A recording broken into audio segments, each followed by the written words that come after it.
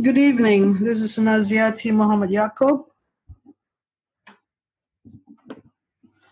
I'll be reading from Modern Architecture, A Critical History by Kenneth Frampton.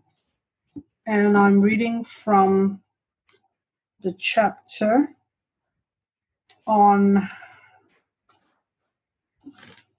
Bauhaus, the evolution of an idea, 1919 and 232.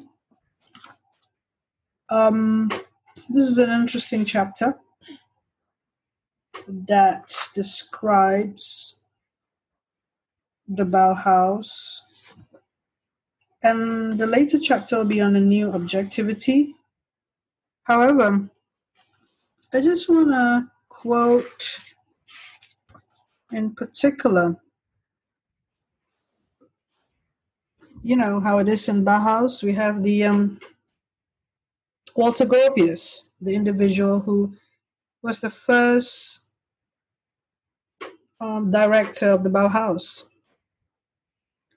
However, in 1928, Gropius tendered his resignation to the mayor of Dessau and appointed Mayer as his successor. Mayer in this regard is the Swiss architect Hans Mayer. The relative maturity of the institution, the unremitting attacks on himself, and the growth of his practice all convinced him that it was time for a change. This move radically transformed the Bauhaus, and paradoxically enough, given the growing reactionary climate of Dessau, shifted its orientation still further left and even closer to the new Schachlichkeit position. Sorry if I pronounced that wrongly. For a variety of reasons, Moholy-Nagy, Breuer, and Beyer followed Gropius' lead and resigned. As Moholy-Nagy indicated in his letter of resignation, he disliked Hans Mayer's immediate insistence on the adoption of a rigorous design method. Quote, "I can't afford a continuation on this specialized, purely objective and efficient basis, either productively or humanely. Under a program of increasing technology, I can only continue if I have a technical expert as my aide. For economic reasons, this will never be possible." Unquote.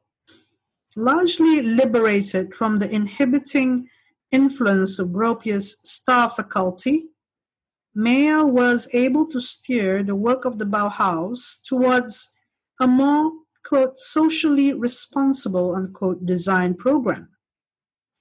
Simple, demountable, inexpensive plywood furniture came to the fore, and a range of wallpaper was produced. More Bauhaus designs were being manufactured than ever before, although the emphasis was now placed on social rather than aesthetic considerations. Mayer organized the Bauhaus into 4 major departments: architecture, bracket, now called building for polemical reasons, bracket, advertising, wood and metal production, and textiles. Supplementary scientific courses such as industrial organization and psychology were introduced into all departments, while the building section shifted its emphasis to the economic optimization of plan arrangements and to methods for the precise calculation of light, sunlight, heat, loss, gain, and acoustics. This ambitious program required an increase in faculty, so that Whitwer's appointment as a technician was soon complemented by that of the architect, planner Ludwig Hilbersheimer, the engineer Alka Rudelt, and a studio staff comprising Alfred Arndt, Karl Frieger, Edvard Heiberg, and Mart Stott. Despite Mayer's concern to prevent the Bauhaus from becoming a tool of left-wing party politics, bracket, he resisted an attempt to form a student communist cell, bracket, a remorseless campaign against him finally forced the mayor to demand his resignation.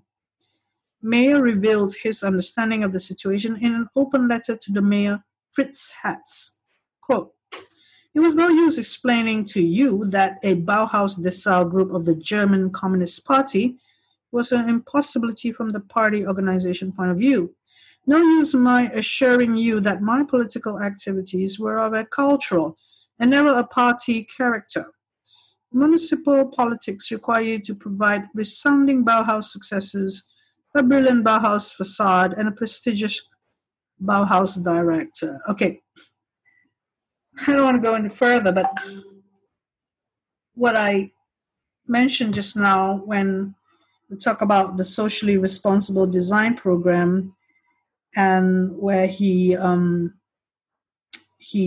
created 4 major departments: architecture, advertising, wood and metal production, and textiles.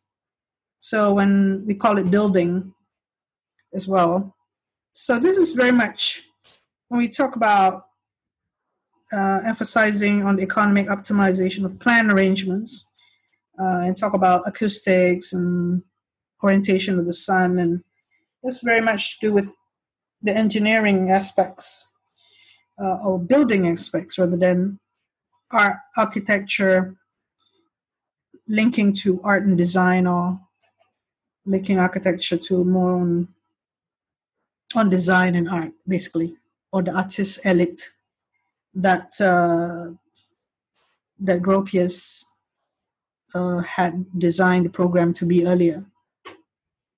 And we did talk about Hans Mayer in another podcast session earlier, and him being the number one misfit, or him being, that is,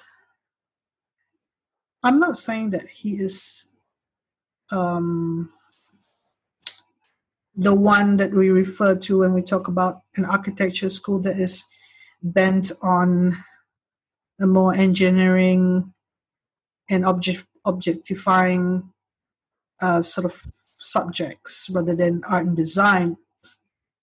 But I think his programs were more for, in reaction to the times, he had to, well, his personally, he was focusing more on social responsibility and the more functional side of architecture. And when we see the reaction by Moholy-Nagy and resigning because Mayer is being made the director, we can see that the artist elite did not agree with Mayer's stance on a more practical architecture programs for Bauhaus. We can see that from the 4 major departments mentioned earlier. And this is, we don't have that now, these departments together. What we have is architecture aligned more to the other construction professionals of quantitative surveying, real estate management, and planning and building surveying. In our next design thesis batch, which is doing the UM school, Nusi Malaya campus, in particular the Faculty of Architecture project, is entitled Faculty of the Built Environment and Allied Arts. So we still have the old programs and added in industrial design and added in fine arts and so on.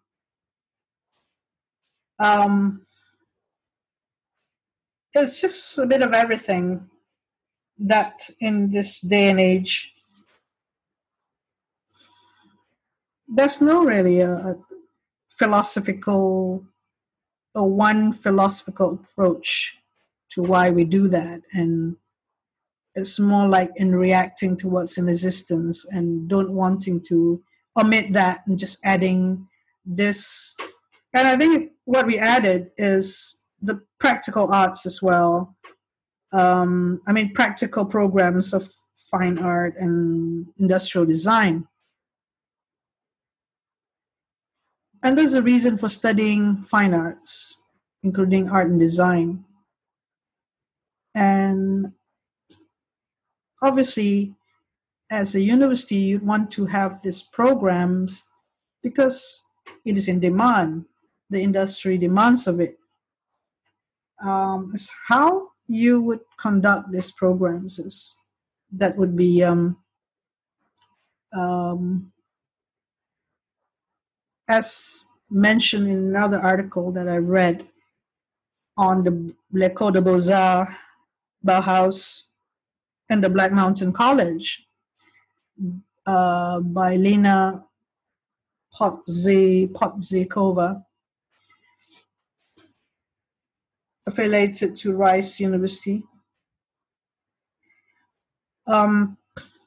These three school models, including the Beaux-Arts, influence what is architecture education now, but they had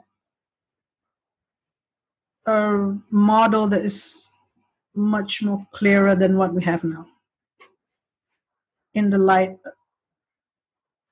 of the situation at that time or in the context of the time or social milieu. So at the moment now, it's more of market demand more than anything. We don't have a chance to actually review what's happening and change things. It's just if there's a demand, have it. If there is a way to do it, have it.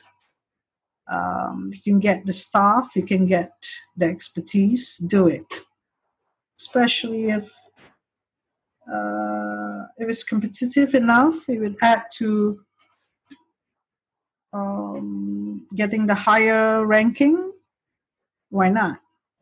Internationalization. Why not? But we decided to add those programs because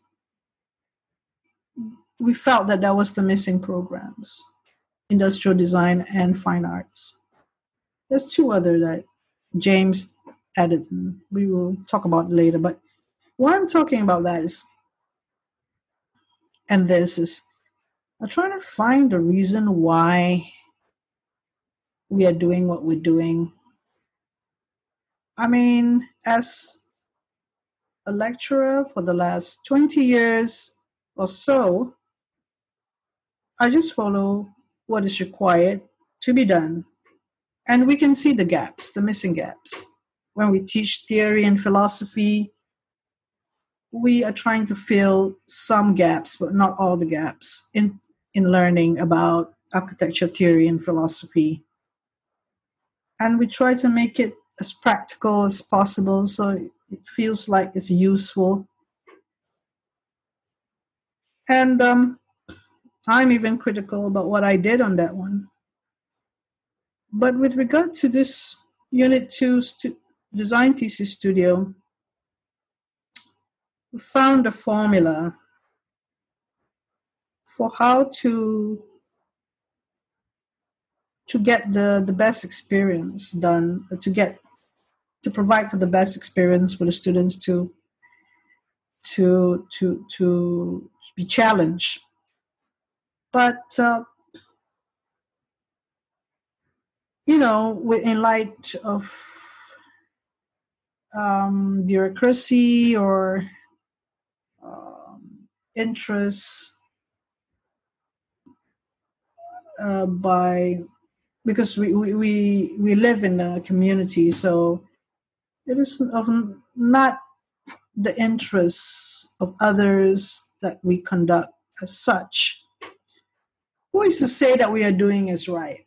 Except It's proven that the graduates are more confident and so on. And who's to say that the other graduates are not confident? We're not saying that. We just focus on what we're trying to do. But sometimes that is not enough. So this is just another discussion on some provocation on, and not provocation in a bad sense, but to think further about what we're doing with our architecture education courses, in which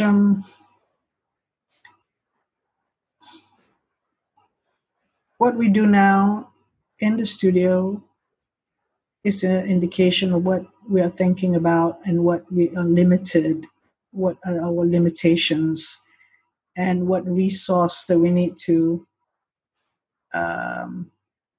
pull together in order for us to do the job necessary. It's a form of social responsibility more than anything else. Be it we are full-time lecturer or part-time lecturer or even a guest critique, there's some sense of social responsibility, which is important for us to have. So I think that is what I'm trying to say in this podcast.